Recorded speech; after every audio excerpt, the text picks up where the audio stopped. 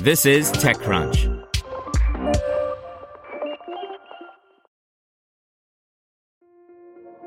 This episode is brought to you by Kia's first three-row, all-electric SUV, the Kia EV9, with available all-wheel drive and seating for up to 7 adults, with 0 to 60 speed that thrills you 1 minute and available lounge seats that unwind you the next. Visit kia.com/EV9 to learn more. Ask your Kia dealer for availability. No system, no matter how advanced, can compensate for all driver error and or driving conditions. Always drive safely. Brought to you by Remarkably Remote, a new daily microcast from the experts at GoToMeeting, all about making work from home work for you. Find Remarkably Remote on smart speakers, subscribe on your favorite podcasting app, or listen at gotomeeting.com/tips. That's gotomeeting.com/tips. Disruptor Beam relaunches as gaming infrastructure maker Beamable by Anthony Ha. Disruptor Beam, the mobile gaming startup behind Star Trek Timelines, has a new name and a new business. It's now calling itself Beamable, and it's selling a set of tools to help game developers add commerce and social functionality to their titles.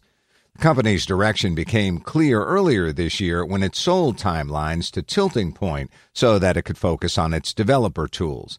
Now, Beamable is officially launching its early access program for games that are live or that are scheduled to go live in the next 12 months.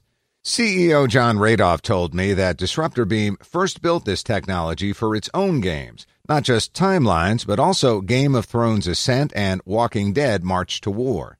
Radoff suggested that there's a real need for this as gaming continues shifting towards a, quote, games-as-a-service model, where developers don't just release a title and move on, but rather continue adding new features and content while continuing to make money from players. The largest developers with the most popular games can support this approach, but he said, for the next 5,000 games on the app stores, any of the things they've built are pretty primitive and they really need help. He added, for these developers, 30 or 40% of their effort goes into making a cool game, and all the other money and time goes into things the player doesn't really see, the store and the commerce. It's kind of like a tax on their ongoing operation. With Beamable, on the other hand, developers can take advantage of the infrastructure that the company's already built for in-game storefronts, merchandising, content management, and social interactions. The platform also ties together the company's back-end infrastructure with the Unity 3D editor and the live gameplay experience. Other products we've investigated are just middleware, said TapSlot CEO Marcus Weichelbaum in a statement. Beamable is fully integrated with Unity, including user interfaces that work in both the Unity 3D editor and game clients. This saves us massive amounts of time we'd otherwise spend in the guts of the technology and rediscovering best practices, instead of doing what we need to do, designing great games.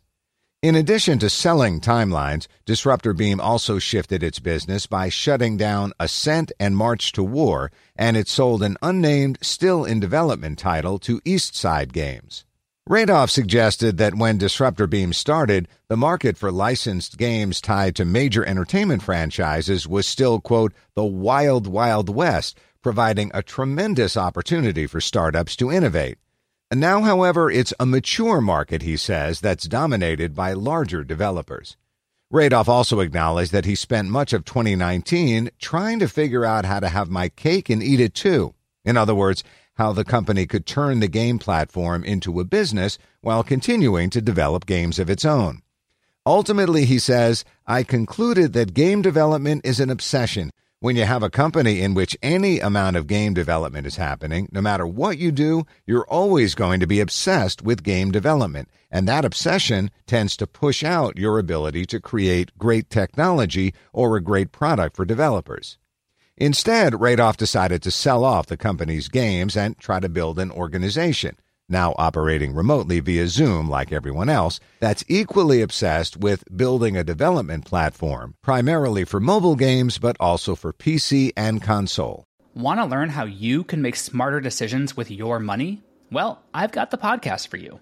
I'm Sean Piles, and I host NerdWallet's Smart Money Podcast. Our show features our team of nerds, personal finance experts in credit cards, banking, investing, and more.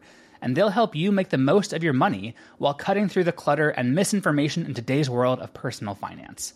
You'll get clarity on strategies to help you build your wealth, invest wisely, shop for financial products, and plan for major life events. Listen to NerdWallet's Smart Money Podcast wherever you get your podcasts.